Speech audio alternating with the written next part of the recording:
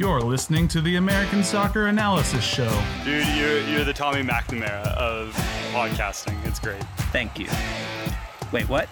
With your hosts, Ian Lamberson. If you say one more bad thing about Mike Grella, I'm going to cut you. And Harrison Crow. Patrick Mullins is what happens when you least expect it. From the kick off to the shoot out, we're amped up, we're ramped up, forward breakaway. Hello, everybody, and yes, welcome to the American Soccer Analysis Show. I'm your host, Ian. With me, as always, the man I've nominated for 8 different end-of-season podcasting awards. It's Harrison Crow. Say hey to everybody, Harrison. Well, I mean, we put ourselves in for those 8. We'll see what comes of them. It's really nice just to be nominated, though. I feel like we can nominate ourselves. I feel like I'm not sure if what I was doing was being extremely rude, or if it was just pointing out something that bothers me literally every year when this happens. That someone's like, "It's incredible. We had 3 people nominated for MVP." And it's like, your team nominated them. Do you not understand that? Right, like, yeah. It has no meaning whatsoever. It's like Orlando nominated Dom Dwyer. He's not winning. Montreal nominated Samuel Piette. It's not happening. It's not that big of an honor. Now, in the case of Zlatan Ibrahimovic, that's just the one that I referred to today on Twitter, obviously, it's a deserving nominee. But nonetheless, let's get real, people. Let's get real. We've got a big show for you today. News, as always, lots to talk about there. Then we're going to continue our deep dive playoff series in the East. Columbus Crew, who have been saved. Maybe, I think. Yeah, we're going with saved. Probably saved. And in the West, the Seattle Sounders. So turn this podcast off, Drew. Let's start with some of the news. Harrison, you wrote this rundown here for me, and I see that Ignacio Piatti is headed back to San Lorenzo this offseason. That's a scuttlebutt that came up. He said he wanted to retire in San Lorenzo. He's, 33, 34? And then he went on the next morning and said, well, not so fast. I'm probably coming back next year. So how much longer is he going to stay in Montreal? I don't really know. It seems like that would be a really time sensitive. Yeah, he's been doing this song and dance for a couple of years now. He's sort of been hinting that he may like to return to Argentina before the end of his career. And I certainly do not begrudge him or any player that desire to head back to their homeland to finish up with their former club, if that's what they choose to do. Obviously, this would be a pretty significant loss for Montreal, I'd say. It seems like they'd have to kind of change. Well, and I say they're going to have to, but they already kind of are changing the dynamic of, for years, and really since Piatti kind of showed up and kind of predating him with Marco Di Vaio, they've been a counterattacking team. They've basically been a counterattacking team since USL days. I mean, it's really USL. They were USL, yeah. So, I mean, it feels like they're going to have to change. And really this year they've kind of started to evolve and play a little bit more possession-oriented style of play, which has kind of also been why they've gone and grabbed some of the players that they have. But obviously they're going to need to make some splashes. And this coming on the heels of, word coming out of the front office that they've been losing $11 million annually. Yeah, that's a lot of money, to me. That's... Yeah, we don't know. I mean, Saputo is obviously a very wealthy man, so maybe it's not as, detrimental. I don't think he's in, dire straits needing to sell the team or anything. I've heard like it's about 2% or a cup of coffee to us. That's what I've heard. I've heard that too. I'm not sure about that. It's funny because I do remember earlier this year, I think, Saputo was saying that they had kind of gotten to a place where he would be willing to listen to offers for Piatti because he was going to lose a lot of money regardless, and this team didn't look like it was going to actually right itself and be like an actual force late in the season, like it turned out to be. I mean, they made a good run here. So I wouldn't be surprised if that's something that factors in, if he's just looking kind of at his bottom line right now and going like, why am I spending all this money on this luxury player if it's not turning around and bringing me the success I want? Well, and I think it losing Piatti hurts almost twofold because Justin Vargas really has not panned out. He had some really bright spots early on in the season, but the underlying numbers were never kind of there, and with that, he never really regained playing time. He hasn't started since May. He's had a couple of subs here and there, subs coming in late in games, but besides that, he really hasn't been impacting, and you have to kind of wonder if it's just they're going to have to not just take, I don't want to say take a bath on Piatti, but I mean really they're not going to be reimbursed what they're losing in Piatti, and then to kind of have to probably part ways with Vargas in the offseason as well. It feels like a twofer kind of. It kind of sucks. They're definitely going to have to figure out what they're going to do there on the wings. Yeah, it's definitely an interesting team situation, and it has been for a couple of years. They're just sort of always kind of feel like they're in flux with, I don't know, feels like they kind of paper over cracks pretty well, but then come the end of the year, like the leaks spring again, and they don't get fixed for a while. So I think it's a good organization. I think there is some good talent there, obviously. I think this could be a successful team, and I think that Joe Saputo, has shown himself willing to spend money. I mean, even though he's losing it, and it might frustrate him. Like he's not afraid to spend it. This could be a good franchise, and maybe a change from Piatti and making that kind of like a different focal point going forward might be what they need. I don't know. I'd never want to see any team have to give up Piatti, but I think that it just might be the best for all the parties involved at this point. Well, I mean, Saputo has money because he has to pay new coaches every year, so. That's true. That's true. So we'll see how that goes. And speaking of coaches, USL news, Harrison, on our rundown. Can you believe this? Of course. Yeah, I usually don't do that. This is too hilarious. Las Vegas Lights have appointed Eric Wynalda to be head coach. I've said this on Twitter, so if you follow me on Twitter, I apologize for repeating myself, but in a lot of ways, Las Vegas is sort of like the quintessential American soccer club. Like, they're the most American version of a professional soccer club that I've ever seen. And they're weird, and they're quirky, and they do strange things, and they've got llamas, and I don't know. They would be a really interesting team to be a fan of, to follow, because they just seem like very Las Vegas-y, that there's just like a lot of flash and a lot of show going on around them. Eric Wynalda, okay. Personally, I don't like Eric Wynalda, like as a personality, or his shtick as I've seen on television, or his radio show or on Twitter. But I don't know much about him as a coach, so maybe he's as bright as he claims to be. Maybe I don't. Yeah, it feels like more flash. That's exactly. I think that's a really good way of saying it. So in the news, it says that they appointed him. Like, yeah. Can we just appoint people? Like, is that like hiring people, or can you just appoint them and then they have to do it? I think. Oh, that's interesting. Well, I appoint Tata Martino to be like on this podcast next week. Oh, done. Yep, has to happen. Has to happen. You've been appointed, sir. Yeah, they do say that when they hire people, so I think that's that. More coaching stuff. United States men's national team. Speaking of Tata Martino, where are we at with this, Harrison? Can you give us a rundown of your understanding of where we are at this point? So it was understood last month that kind of the groundwork was and the criteria was kind of being put out as far as who specifically Ernie Stewart was looking to hire, right? Like the kind of the basic skeleton of, hey, we want to hire this type of person,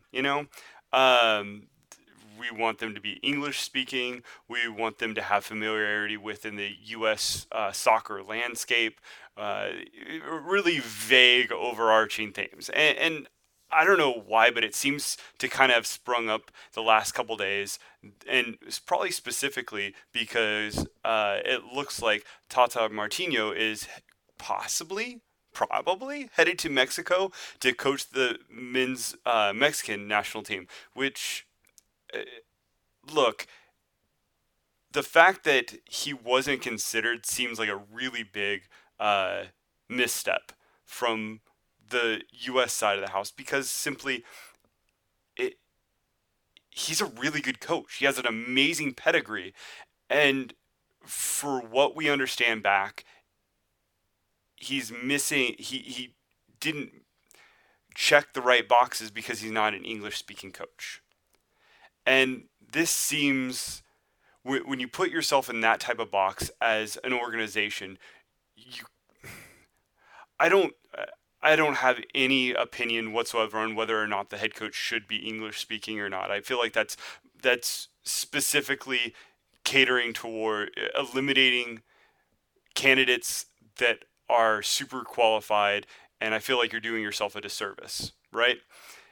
As an organization, if you're eliminating those people, especially in the day of technology and the fact that you have money to hire additional people. It's not like this position has ever been English speaking only. It seems like a weird standard, especially from an international perspective. However, if that's kind of what you want to do, okay. Like, all right, from a environment standpoint, you all want to live together in Chicago, okay. My big issue here is that whoever they hire needs to also be Spanish speaking, needs to have multiple languages that they can communicate in. Because the idea that this person, that we only have English speaking players is such a fallacy. I mean, how many German men from the German national team have we kind of picked up over the years? Jermaine Jones, obviously, Fabian Johnson, both stand out as two players. But, I mean, who's going to, go out there and with people that have ties to the United States, that want to represent the United States? We have to have a coach that's going to be able to reach out to them and speak to them on their level, and not to specifically say, a Spanish speaking head coach is going to be able to, go out to the next Aaron Johansson. But I feel like having someone that's bilingual at least encourages that diversity. And so I think it's a complete misstep that Tata Martino wasn't even considered for this position. I'm kind of blown away at it by just kind of tossing it aside. What are your thoughts, man? I guess what I would say is that I don't care about languages that much. Like, it's nice. It is a nice bonus. It's like any other kind of thing where, like, oh, if you do speak 2 languages, that's cool. But I'm not going to throw out any qualified candidate based on that. And especially because, like you said, like, first of all, like, soccer players speak a lot of languages. Like, they live and they work and they've been growing up in a game with a lot of international flavor, with a lot of, like, international community. So it's not crazy that somebody has picked up a little bit of Spanish here, a little bit of English there, or vice versa. It just seems like you're really throwing the baby out with the bathwater if you're trying to make this thing. Like, you're just throwing away so many qualified candidates based on this one thing that is an easily overcomeable, I think, issue, which is just, translators. Like, players kind of translate for each other. Like, anyway, I don't know. I don't know if Tata Martino was the best coach for this job. I mean, I don't know how seriously he was considered. Like, he does speak English. Like, he gives interviews, does he not? Am I missing something? Like, are they just saying he's not fluent enough? I don't know how. I don't know what his grasp is of the English language. And to be perfectly honest, why are we even talking about it? Like, that's the frustrating. Yeah, I don't know what Greg Vanney, whether or not Greg Vanney speaks any. I know he's American, so I would presume he knows English of some kind, but. And because I've seen him in interviews, I guess, also, I don't know what other languages he speaks. And to be perfectly honest, why hasn't that ever been questioned? it feels stupid and petty, and it something that's easily overcome as far as a dynamic. But I mean, all right. So let's say we're limiting the queue down, right? That grand pool of all any the coaches, qualified soccer all the managers. qualified coaches in the world, down to There only, were- only there were coaches like- that speak English. There were like 80, and now there are 9. So good job. There's so yes. much more than 9. Like there's that graphic that came up. There are so many. Like Scalotto wasn't even on that list. Like, why isn't he on? David Wagner wasn't on that list. Eric Wijnaldum wasn't on that list. Well, he did just sign a contract. So, well, I mean, he got appointed. I don't know. I'm tired of this, and I want this. I don't care who it is at this point. I just want it over with. None of I don't feel like any of these candidates excite me. The ones that are being talked about right now with any kind of seriousness. The only one I'd really like is Jesse Marsch, but I don't think that he's going to do that because I think he's got a really good job in Europe right now. I think he should do that, and I think he will do that. Other than that, like, what are we talking? Berhalter? Yeah, that seems to be. And the frustrating part is, everybody's pointed out, oh, he's at the bottom of the goal differential for all these coaches. Peter Vermees has so much higher goal differential. Greg Vanney has so many more wins. Greg Vanney was, and with all due respect, got really limited results with that bloody big deal team. And yeah, he had an injection of talent, but he also, and I will bang on this freaking drum until, I come home, they hired a couple assistant coaches. Robin Fraser came in 2015 along with this injection of talent, and oh, by the way, might have squared some things away. And look, I don't want to say, like, I'm sure Greg Vanney is a great. I've seen how he deals with Giovinco. They've shown some really cool videos. I think he's a really good man manager. I don't know how good of a tactician he is because obviously we often, as fans and from the outside of the organization, a lot of times we don't see all those things. And it's hard to parse from an outside perspective where a coach is telling a player, hey, do this, do that. A lot of times we don't know. I have some reservations about him. I have some reservations about Brian Schmetzer. Like, okay, he's the third most successful coach over 2 years. Yeah, I don't think he's a serious candidate. Like at all. I have not heard his name on anybody's radar. I think the point that I saw on a couple different people's was like, why isn't he? If Berhalter's being considered, why not Schmetzer? Because Schmetzer has a better record. Look, Schmetzer is a really good man manager. He's not a tactician. Oscar Pareja has been beaten multiple times in the playoffs because of his tactical choices. Yeah, I think the Pareja train, like that. Like, if this were like 2 years ago, that would be like the front runner for this job. But I think people have sort of cooled on Oscar Pareja a bit. I really feel like this is like going into the store. Your mom gave you $15 for your allowance, right? And you know exactly what you want to buy. And then when you get there, they're all out of it. And what you have to do is you have to make the best of a bad decision. And not to say that this is a bad decision and that Berhalter is a bad decision. He might not be the best candidate out there, right? Obviously, Jesse Marsch is a great opportunity. I think Bob Bradley would actually be an interesting choice. I don't think that that's really on the table, but I think I think he would be a really good coach for this team. I don't even know if Tata Martino would be the best fit right now for where this team's at. I don't know that. But I think that you can look at Greg Berhalter, say, look at the system, right? And this is a lot of things have been kind of booted and, it just feels bamboozled. Like this whole thing just feels like it's been flubbed from the start.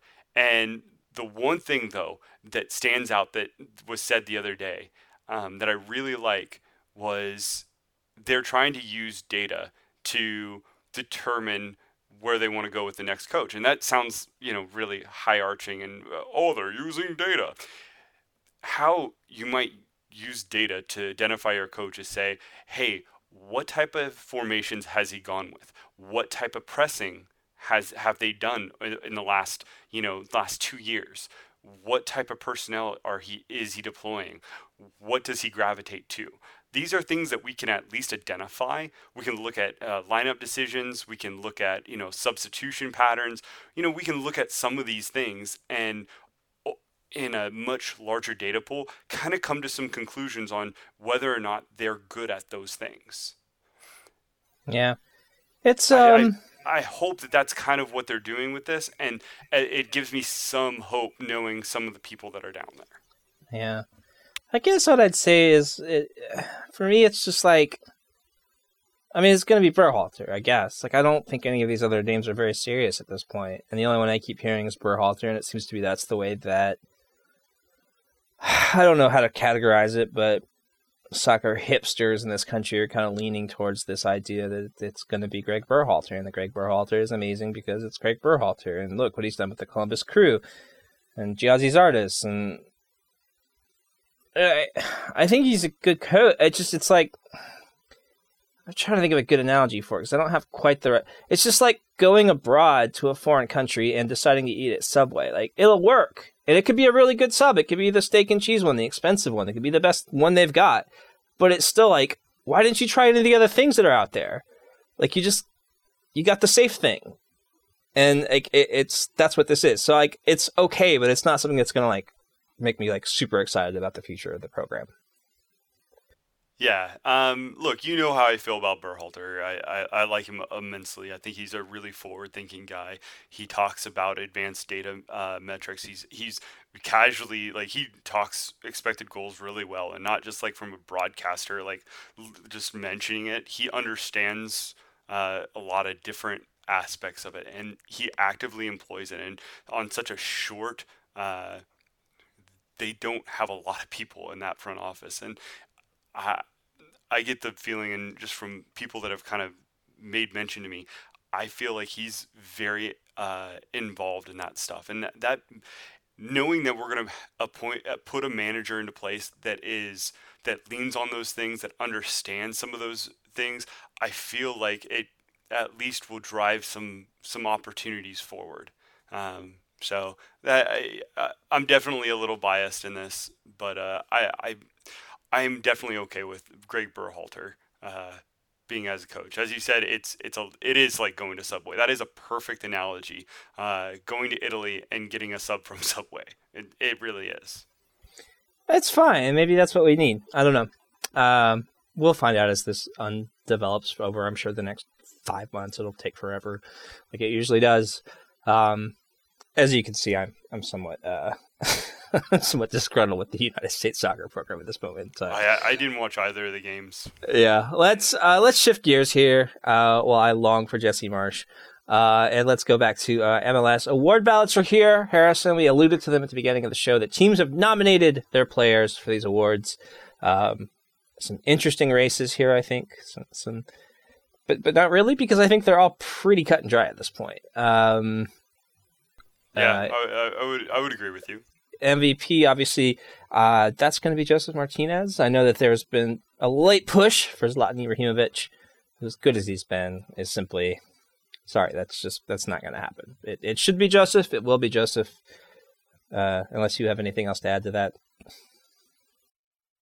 The only thing that I would say is Almiron is a really interesting second option. But that's, I think he does so much more off the ball than what Martinez does, and he does so much more on the ball. I don't want to minimize what Joseph's impact has been in scoring, but at the same time, Almiron touches the ball a lot for one of the top attacking teams. So that would be the only caveat to that. That being said, if I had a ballot, I would cast it as Martinez. Wow. I do have a ballot. I'm going to cast it as Martinez. Defender of the year. This one's a little interesting. I've heard a lot of talk about Michael Parkhurst, a lot of talk about Chad Marshall, about Aaron Long. I think they'll probably give it to Michael Parkhurst, won't they? That just seems like what they're going to do. Yeah, I want to hold out hope. Honestly, I like Aaron Long. I would like to see it to go to Chad Marshall. We'll talk about that a little bit. Look, Parkhurst has been fine. He's a really, really underrated elements of his game outside of just defending and positioning. It's really good. He's an aged Matt Beasler, if I'm being unkind, comparing him to somebody that he probably helped influence and paved the way for. But Parkhurst kind of was thought to be done 2 years ago, and for him to continue on and continue to be impactful. I mean, this is just to be in this breadth is pretty awesome. I think, and I think it's speaks to what Atlanta has been able to do with that organization as a whole. Yeah. One thing we kicked around a lot, and I ended up settling on for my column this week, was Graham Zusi. Yeah, and as you should. I started off just like completely blowing him off because I was like, oh, he's an outside back, no one cares. And then you're like, no, but he's really good. You should look at his numbers, and like it really should be. Dude, just tell this story like it really happened. You told everyone no Graham Zusi, and everyone in Slack jumped on you. So I got in there and I looked at his numbers, and it really it absolutely should be Graham Zusi. He should be Defender of the Year. Like he won't be because he's not a center back, and because a lot of his game isn't going forward, which I think is part of being a defender now. I think that is part and parcel of the job at this point in this time of soccer in our lives. That like even center backs are expected to be able to pass the ball and move the ball, and everybody wants a ball playing center back, and that's one of the things people like about Parkhurst too, is his build up. Yeah. Yes. So I don't know why we ignore it when it comes to outside backs. Graham Zusi, he tackles, he intercepts, he's like an influential playmaking right back, and for a very, very good team that's been very, very successful, and he should far and away be Defender of the Year. If you'd like to read more about that, visit www.americansocceranalysis.com. He will not. Let's just nip that in the bud as it is. He will get my vote, and maybe that will be the only vote he gets. We'll see. Goalkeeper of the Year is really cut and dry here. That's Stephen Fry, obviously. No one else really, I think, even has a claim to this. I don't even know who I'd put second. Yeah, I have no idea who I'd put second either. Maybe Bill Hamid, maybe. Short time. Well, Tyler Miller, you know what? Goats on Parade did an interesting run-up on Tyler Miller that was it was definitely biased and favored, but it pointed out some good points. Tim Melia is probably there as well. I know he's not necessarily been the Tim Melia he's been over the last 2 years, but I mean he's had an amazing streak and run. Robles always there. People really like Stefan, but I mean it's Stephen Fry. Stefan.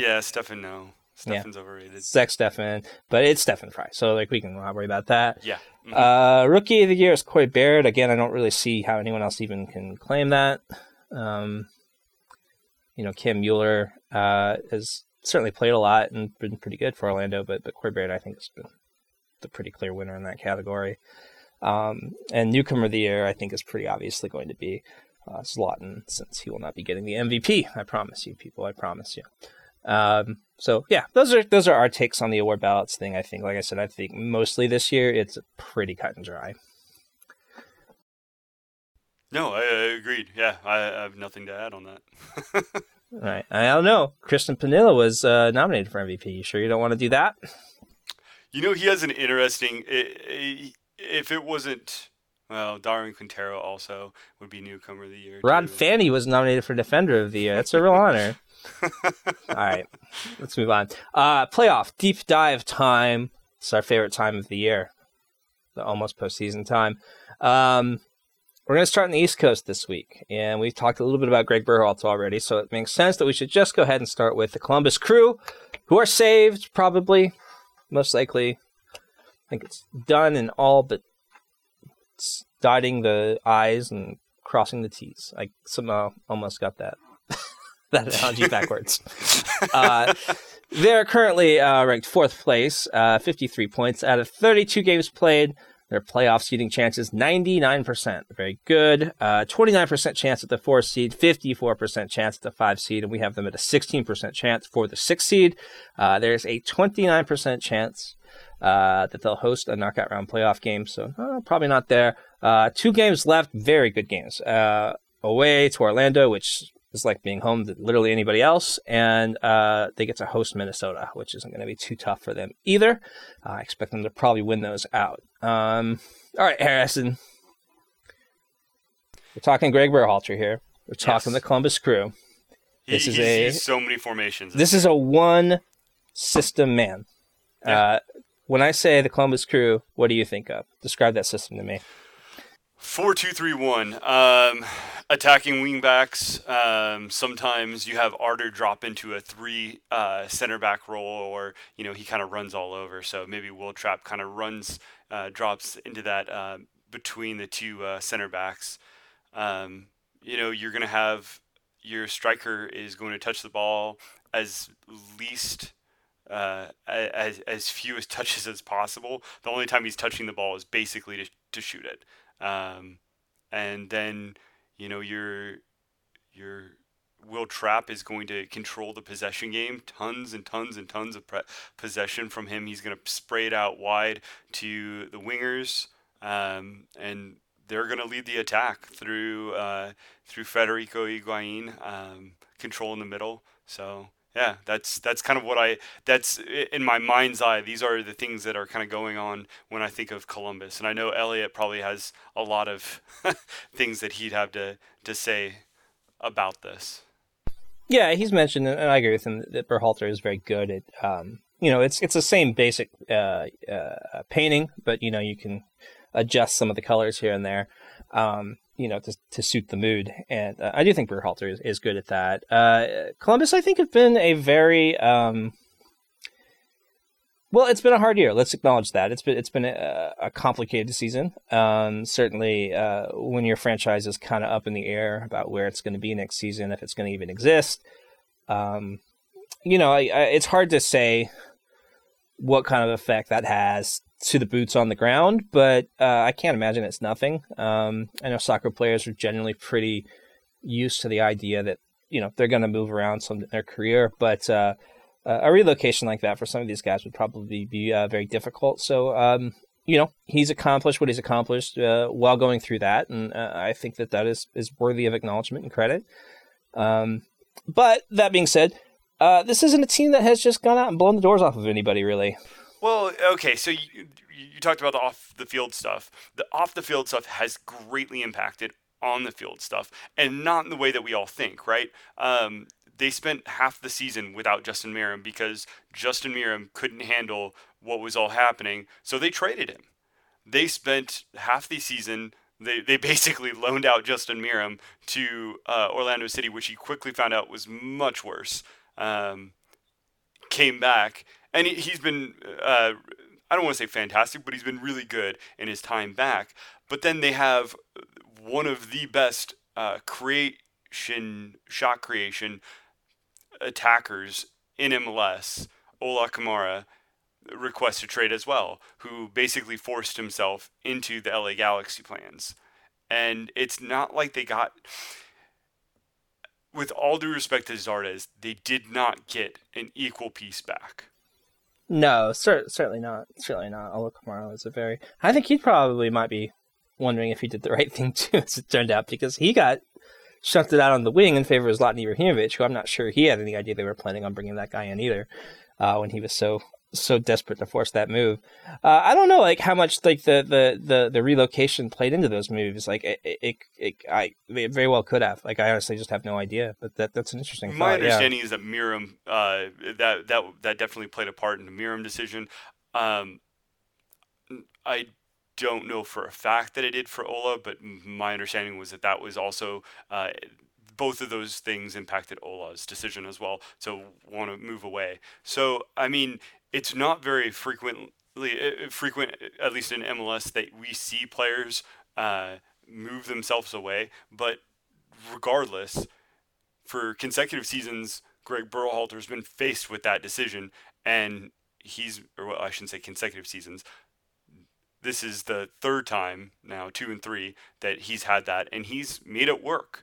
And he's not always got something in return that was of equal value, but he still made it work, right? He basically got nothing back for Kai Kamara, got a little bit of cap space, which, they turned into Milton Valenzuela. So it worked out really well in that capacity.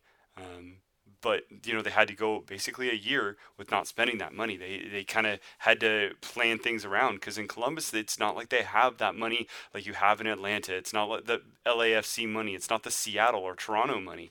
This is money that they have to be very planned and very very certain with each move they're making. So I think it's a credit to Berhalter what he's using and how he's rearranged chess pieces to kind of fit what they do. He brought in Zardes and basically took this guy who had been playing that same position the last 2 years and somehow changed him. And I don't know if he basically said, don't be afraid to shoot, or if he sat down and said, hey, this is what you've been doing wrong when you shoot. Because he hasn't given him a better touch. He hasn't made him a supreme passer. What he's done is limit the amount of touches that Zardes has and put it to where when Zardes touches the ball, he's directly in the attacking third or in the 18. He's limited the impact Zardes can have. Whereas last year for LA, Zardes is moving further and further away from goal. He's picking up the ball in the midfield, in the central midfield. He's doing it on the wings. He's doing it in the defensive third sometimes because he's a right back. Like, what? And so Berhalter took this piece that obviously had a lot of physical attributes. He made it work for the system, and I think that that's very, very much how he's utilized his system over the last few years. Justin Meram was a central midfielder, and he's helped him move out wide. He did the same thing with Ethan Finley. Ethan Finley he was a striker. I think he was kind of an undersized 9, and he moved him out to the wings. So there's lots of stuff that he's done, and he's maneuvered through the different ways to acquire talent in MLS. And so, yeah, I really like this lineup. I think that it's got some pluses, and yeah, they haven't blown the door off like they should. But the other side of it is they've also been really strong defensively. Yeah, let's go ahead and we'll break down some of their yearly stats here. Overall possession at 52%. Their expected passing for is third in Major League Soccer. Their expected passing against is fifth. Their XG4 is 11th best in Major League Soccer. And here's the big one. Expected goals against 33 is the best in Major League Soccer. Expected goal difference is 14. That's good enough for fifth in Major League Soccer. So definitely, this is a team that has a great defensive foundation. And they've gotten it through Jonathan Mensah, who was, I think if you'd asked any Columbus fan, in the offseason, if they were looking forward to having Jonathan Mensah back and anchoring the back line, they would have said, oh, no. But he's really kind of settled there next to Lalas Abubakar, who was an excellent rookie last year. He's also settled well. It's definitely one of the brighter back fours in the league right now. Yeah, and not only that, but, they had so many question marks on that back line, right? I don't want to say it was atrocious last year, but it definitely stood out as Harrison Offal was not good last year. They had a rotating left back issue, and then they've had multiple injuries there at center back. So Josh Williams kind of has stepped up again this season. He really came on strong to end the year last year, has still played pretty well this season, I think, as a whole. So, yeah. Yeah. I think also Artur is a kind of often under mentioned. I think he's appreciated by those that are aware of him. Defensive midfield presence there as well. Yeah, he's another one of those guys, and we talked about this earlier in the season, how that position's kind of just evolved. And you mentioned it earlier with everybody wanting this, center back that can handle the ball and be really strong in the passing game, and that's one thing that Artur does. He seems to be very confident on the ball, despite being kind of I don't want to call him a destroyer because he's really not, but he's definitely defensive event oriented, right? Yeah, for sure. The other thing I think about this year that the other narratives from Columbus this year that I kind of think about a lot are when Higuaín, I think, has kind of had a renaissance this year a bit. I think he's come back into form and been like a very, very good player, and that's something that I think Columbus can't rely on again. Happening again. He may have another year left in him, but probably not two, and that's going to be a very, very hard thing for them to replace when that time comes. The other thing is Wil Trapp, who has, I guess, based on what I've been reading, I guess he's not impressed too much as a U.S. men's national team captain, but nonetheless, this is still, I think, one of my favorite talents in the league. So Columbus has a very good core in that sense. I believe that like that spine is excellent. It's just not always consistent. Yeah, and like that, I think that just how they're kind of like they're the value buy version of Atlanta. Okay, all right. I mean, think about it. They really kind of are. Pedro Santos, Justin Meram, Zardes, Higuaín, they're kind of that, Barco, Joseph, Almiron, Tito, Villalba. They're kind of in that same vein, but at a discount. And I don't mean that as a negative, right? I'm going to turn this here for a second and say the reason why they seem inconsistent sometimes is because teams have them figured out. And unlike Atlanta having the ability to kind of just have the talent to just push through being figured out, right? Sometimes Joseph Martinez can just will through it. Oh, Jesse Zardes doesn't have that same. He doesn't have that next gear that Joseph Martinez has. So I think sometimes when teams just are executing on them and executing the game plan that they need to win, Columbus just doesn't have that preventive measure.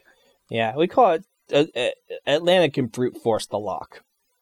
Like they don't have to pick it. Eventually they can just smash it with a sledgehammer, and Columbus don't have that tool.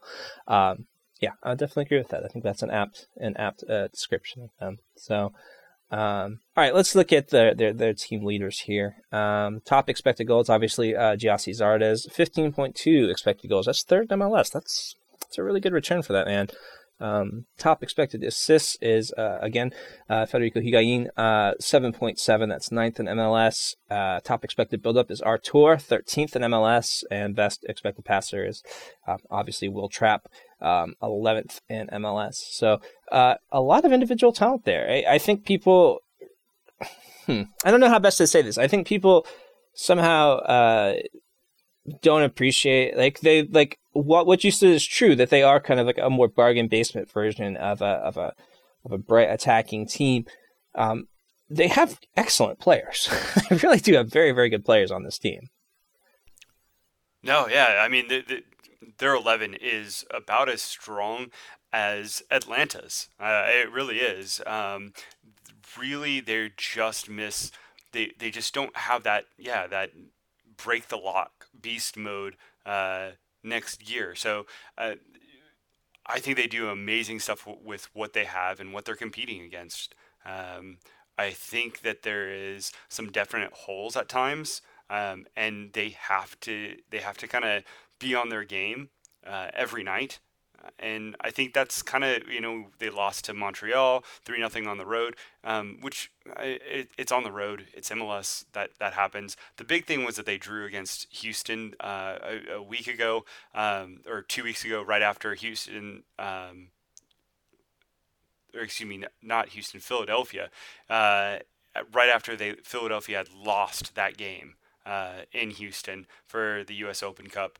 It was a chance to really get in and leapfrog over Philadelphia and host that knockout round game, and they dropped the ball, and that's you can't do that. You have to have that bite, and sometimes that definitely goes missing on this team.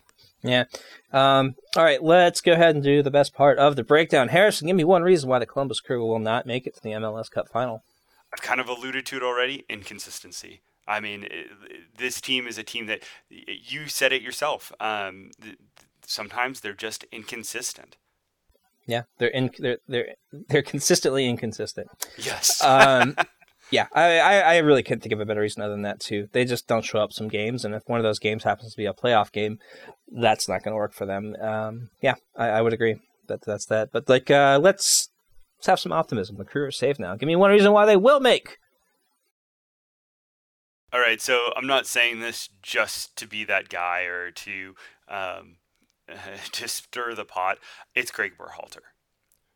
Look, in MLS is changing, and the better coaches are going to impact these games. And I'm not saying Greg Berhalter is the best coach out in the Eastern Conference. He's probably not even in the top 2. But here's the thing. He's going to get more out of this team. And when he gets, Higuain, Miram, Zardes firing, and God help them if they can squeeze a little bit out of the dead corpse they're running out with Pedro Santos, they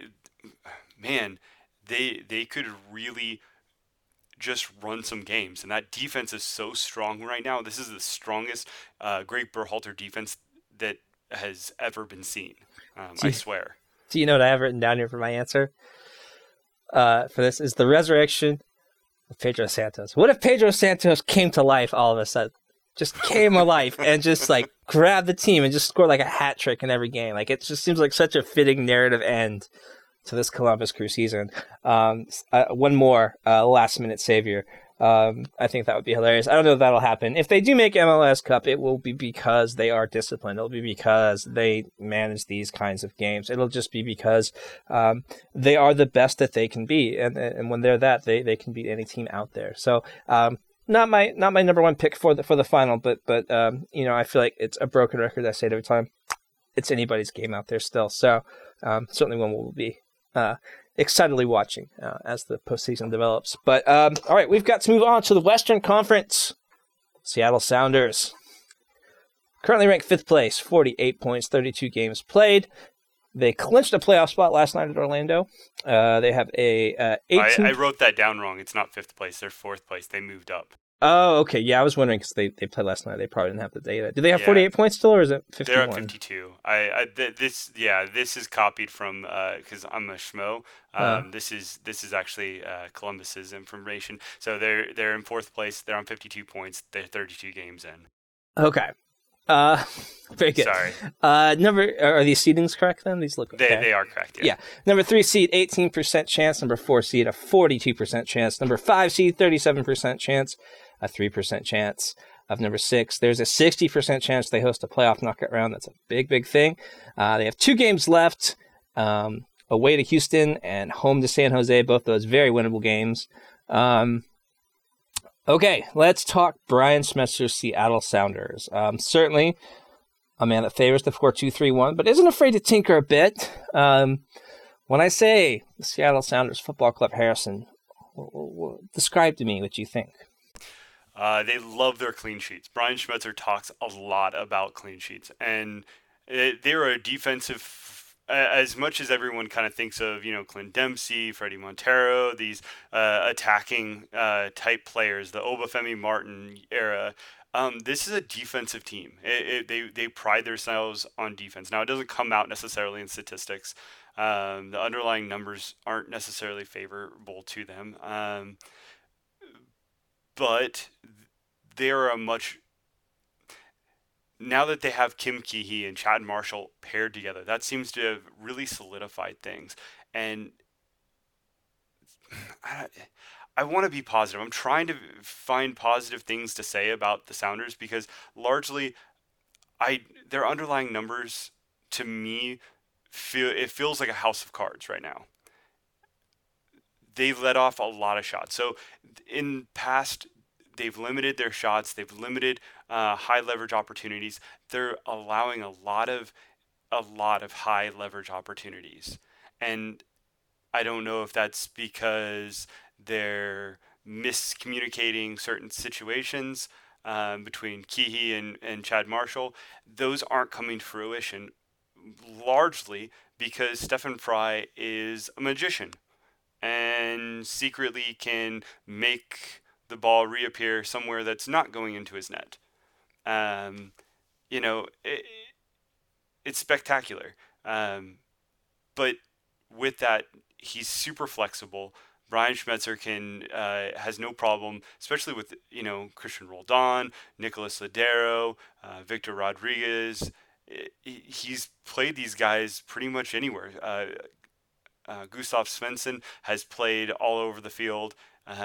He's pretty flexible, and he trusts his players to, when he puts them in positions that they're being utilized to accentuate a specific strength rather than a weakness. And he's definitely one of those guys that he might get out maneuvered when it comes to tactics, but he absolutely loves his guys. His guys absolutely love him, and there's something to be said for that. There's something to say for playing and working for someone that you feel strongly for, and for someone that motivates you. And he definitely motivates that lineup, that roster. You can feel that from the outside.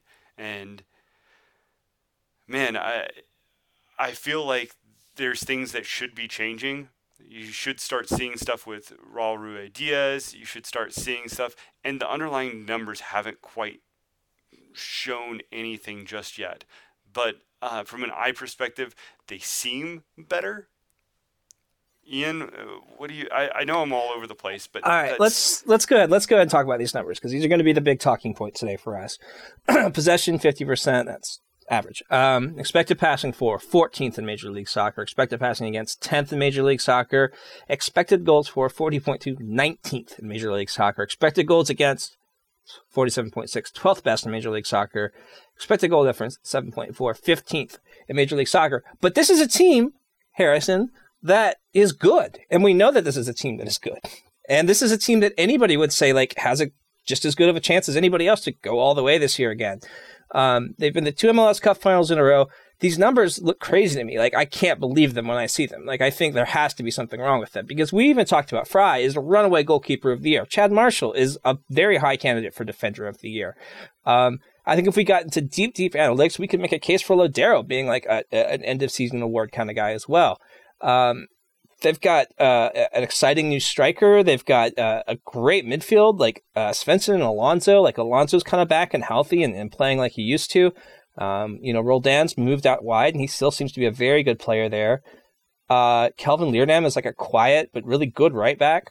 Kim Keehee has been one of the better signings in the league this year, if you ask me. This is one of those situations where I just can't explain these numbers, and it really bothers me. And I think it bothers you too. This is like Piatti for me, the same thing. I look at the numbers and I think about what I see in my head, and they just don't add up. Okay, so I've never said Piatti's bad, but let's not go there. Piatti's good. He's just, I don't feel like he's top tier elite, and that's where we have the disagreement.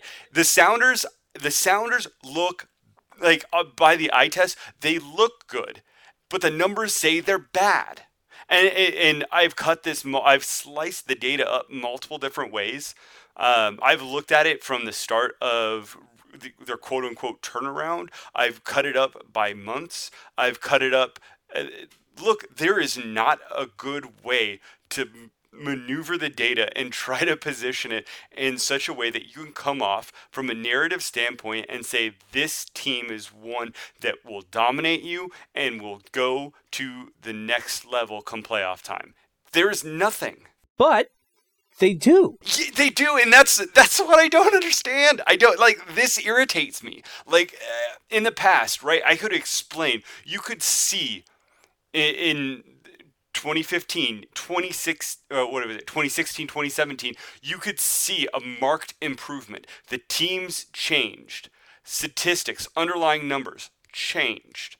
Personnel decisions, you could see the substitution patterns. You could see the different things that they were doing. would come out in the data and you could explain it and say, oh, this makes sense. They get Alonso back healthy. There's more defensive events in specific areas. Oh, and by the way, that also correlates with less shots occurring in those areas. Awesome. Okay. They get Alonso back this year. Keehee moves back to central defense, and Marshall, they look like they've just absolutely formed this enormous green wall. They're still letting in, allowing high leverage opportunities. But the lowest amount of actual goals allowed this year as well. Yes. Which we don't.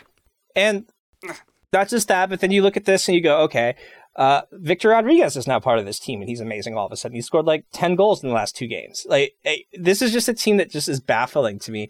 And it's one that, like, I honestly, like, looking at these numbers, I would be like, this is not a team that's going to be a factor in the playoffs. This is an also-ran team, but I would never make that bet that they won't. Like, I would never bet against them going into the way that this towards the end of the year.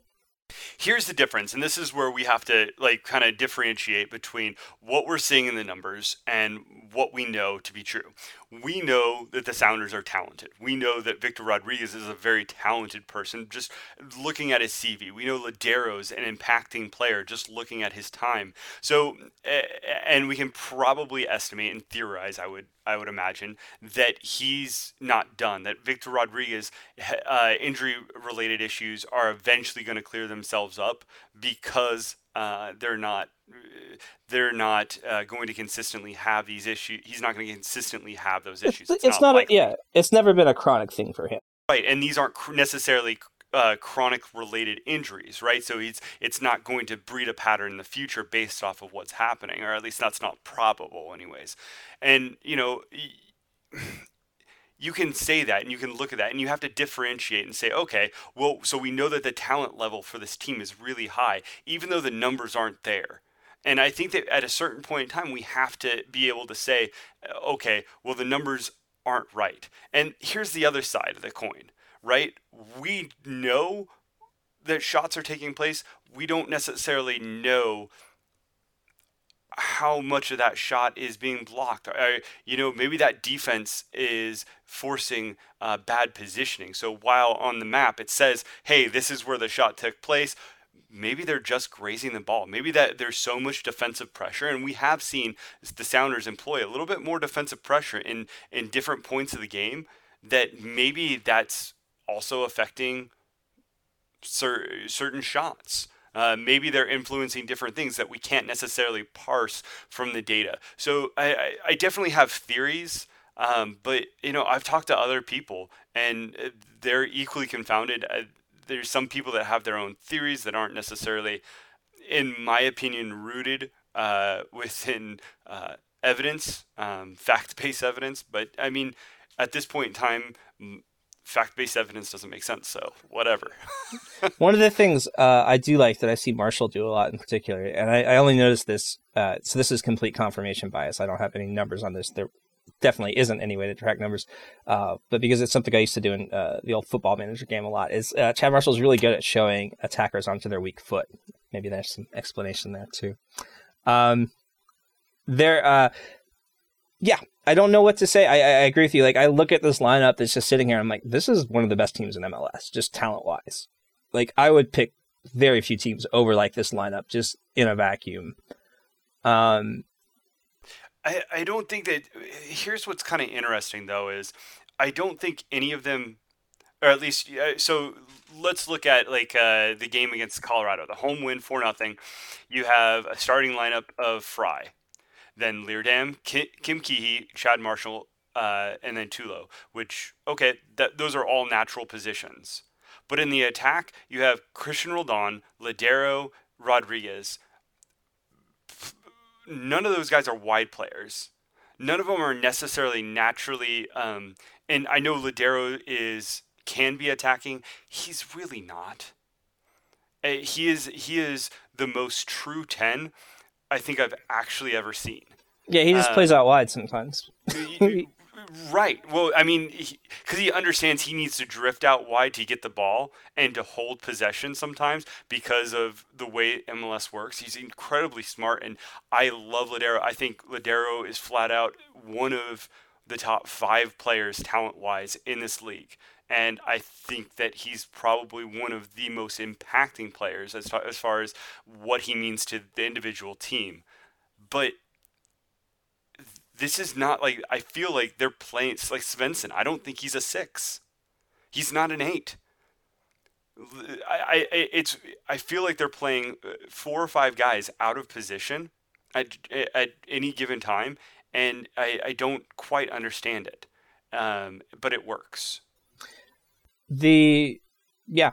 I agree. I mean, it's definitely a fluid system, and I think that's one of the things they do well. And it's also one of the reasons why it's really hard to peg what they're good at, because I wouldn't be like, okay, well, they're a great team at limiting shots. They're not. Like, okay, well, they're a great team at counterattacking. Well, they're not. Like, okay, well, they're like a great team at unlocking defenses. Like, not really. Like, they're good at, I don't know what they're good at. They're good at something, and it might just be soccer. They might just be good at winning soccer games. Well, yeah, they're not good at possession. They're not teams that like I don't know, they're not good at creating shots. It's not like they're Sporting Kansas City to where they say, hey, this year we're going to take what you give us and we're going to create a bunch of low leverage chances and try to, flip that and find high leverage chances once you guys start taking that away.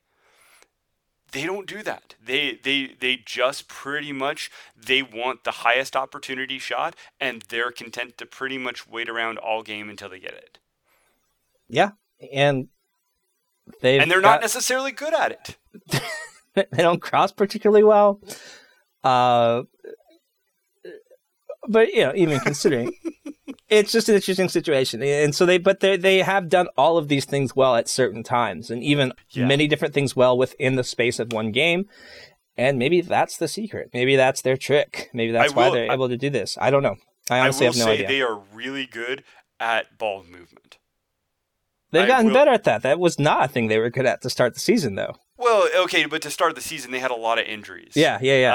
Having Lodeiro, having Roldan, having Victor Rodriguez, having even Will Bruin up top rather than Rui Diaz. Rui Diaz is fine, but Will Bruin's taken the brunt of that position. And all 4 of those players are really good at small touches, small passes, pass and move, and create space. And while it's maybe not like running lanes type space, but they're definitely again, it's not necessarily possession, because I think of possession as, this grand tactic to kind of create space on one opposite side to, create an opportunity. They're really good at just moving that ball around in general, in short, tight spaces. And I think that's helping them as the season has gone on. Yeah. All right. Individually, top expected goals this season, Nicolas Lodeiro, 6.9, 40th in Major League Soccer. That's got to be like mostly penalties too. No, that's stripped. Is that stripped? Wow. Okay. That's... No. Maybe not. I don't know. Now I'm questioning myself. I don't know. Top expected goals assisted, Nicolas Lodeiro, 8.2, 12th in MLS. That makes sense. Top expected build-up, Nicolas Lodeiro, 24th in MLS. Top expected passer, Ozzy Alonso, 2nd in MLS. Ozzy Alonso plays a lot of good passes. He's a good, clean passer of the ball. Mainly Lodeiro, like as Lodeiro goes, so does the offense. So, I don't think that's anything surprising to what we've seen. But let's get down to the nitty gritty here, Harrison. Tell me why Seattle will not make MLS Cup. Simply because it was all a damned lie. That's the only thing that I have. Yeah, you actually said it really well. With Lodeiro, so goes the Sounders. So I generally think that there's just going to be a time in this playoff series where things just stop working. Like sometimes your car just won't start. That's what I'm waiting for. Yeah, I guess I would be the same thing here. That I'm worried that You know where we saw it was in that game where they went to the Galaxy recently after their win streak. Yeah, that's a good. That's a pretty good example. And that kind of felt like someone had like looked behind the curtain and we saw the Wizard of Oz was just a dude. I was like, oh, like they're gonna hope that teams don't see that. No one else saw that. Yeah, kind of like your mechanic opening up the hood and be like, "How does this work?" And then it stops working. And then it stops working. Yeah, it's like a Corolla. Yeah, it's an interesting situation again, like because we don't really have a lot of great numbers that we feel like can match our eye test that well. I don't know what could stop them except for just that they come back down to earth. I think there's obviously been fortunate play, but there's been fortunate play for every soccer team. That's how soccer works. If there's any reason they don't make it, it's because they don't show up. Because like the numbers, the numbers team shows up and not like the eye test team shows up. How about that? All right, now more optimistic. One reason why Seattle will make MLS Cup. Yeah, the only way that they do it is if they have David Blaine magic. Basically, it's just you said it best. It's whether or not the eye test team comes out, whether or not they're able to just win a game on 3 shots. And look, Colorado almost almost got to the MLS Cup finals a couple years ago. Hell, they actually went and won the thing back in 2010. So, and granted, MLS is not the product then that it is now, but this is a team that, and I don't want to be biased when saying this, I don't believe they're the most talented team, but I think that they have a team that is comparable with any other team in MLS on a talent spectrum, and not just 1 through 11, but 1 all the way down the depth charts. Yeah, I guess what I would say is that if there's any reason why they will make it, it will be because it's kind of what they do.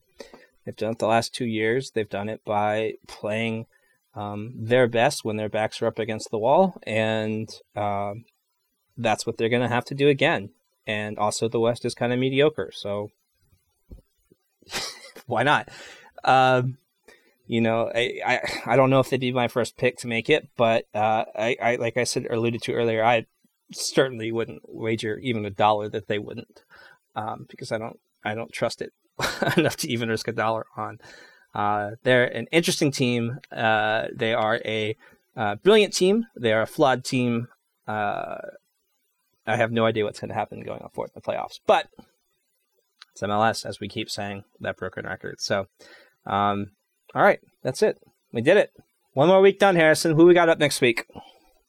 I don't know. We have to take a look because I think it's going to be kind of preview. We might have like a 4 different mini preview, 4 different team mini preview with Montreal and DC and with RSL and LA Galaxy. We may just kind of do a compressed, quick fire one. Quick fire. I'm really looking forward to talking about DC United. All right, cool. That's it. We will see you next week. Thank you so much for listening, everybody. As always, I can't say enough how much we appreciate it. Thank you to my co-host, Harrison. You can find him on Twitter at Harrison_Crow. If you're so inclined, you can follow me on Twitter. It's at a handle for Ian. Please follow American Soccer Analysis. That's at Analysis Evolved. Keeps you up to date on what's being posted on the website, as well as interesting facts and stats and occasional snarky comments. We've got it all on that thing. You're going to want to follow that Twitter account, and please visit the website, www.americansocceranalysis.com. You can go there right now and read my case on why Graham Zusi should be Defender of the Year. No one's fought me on it yet, and I'm a little bit disappointed. I'm not going to lie, guys. Get in there. Let's do it. Also, always content going up. We're going to have playoff previews in written form, a little more in-depth that you can read, savor, fold up into a piece of paper, stick it in your pocket as a cheat sheet at your MLS playoff party so you can just look and sound smart. Thank you once again for listening. We'll be here next week, and until then, enjoy the soccer.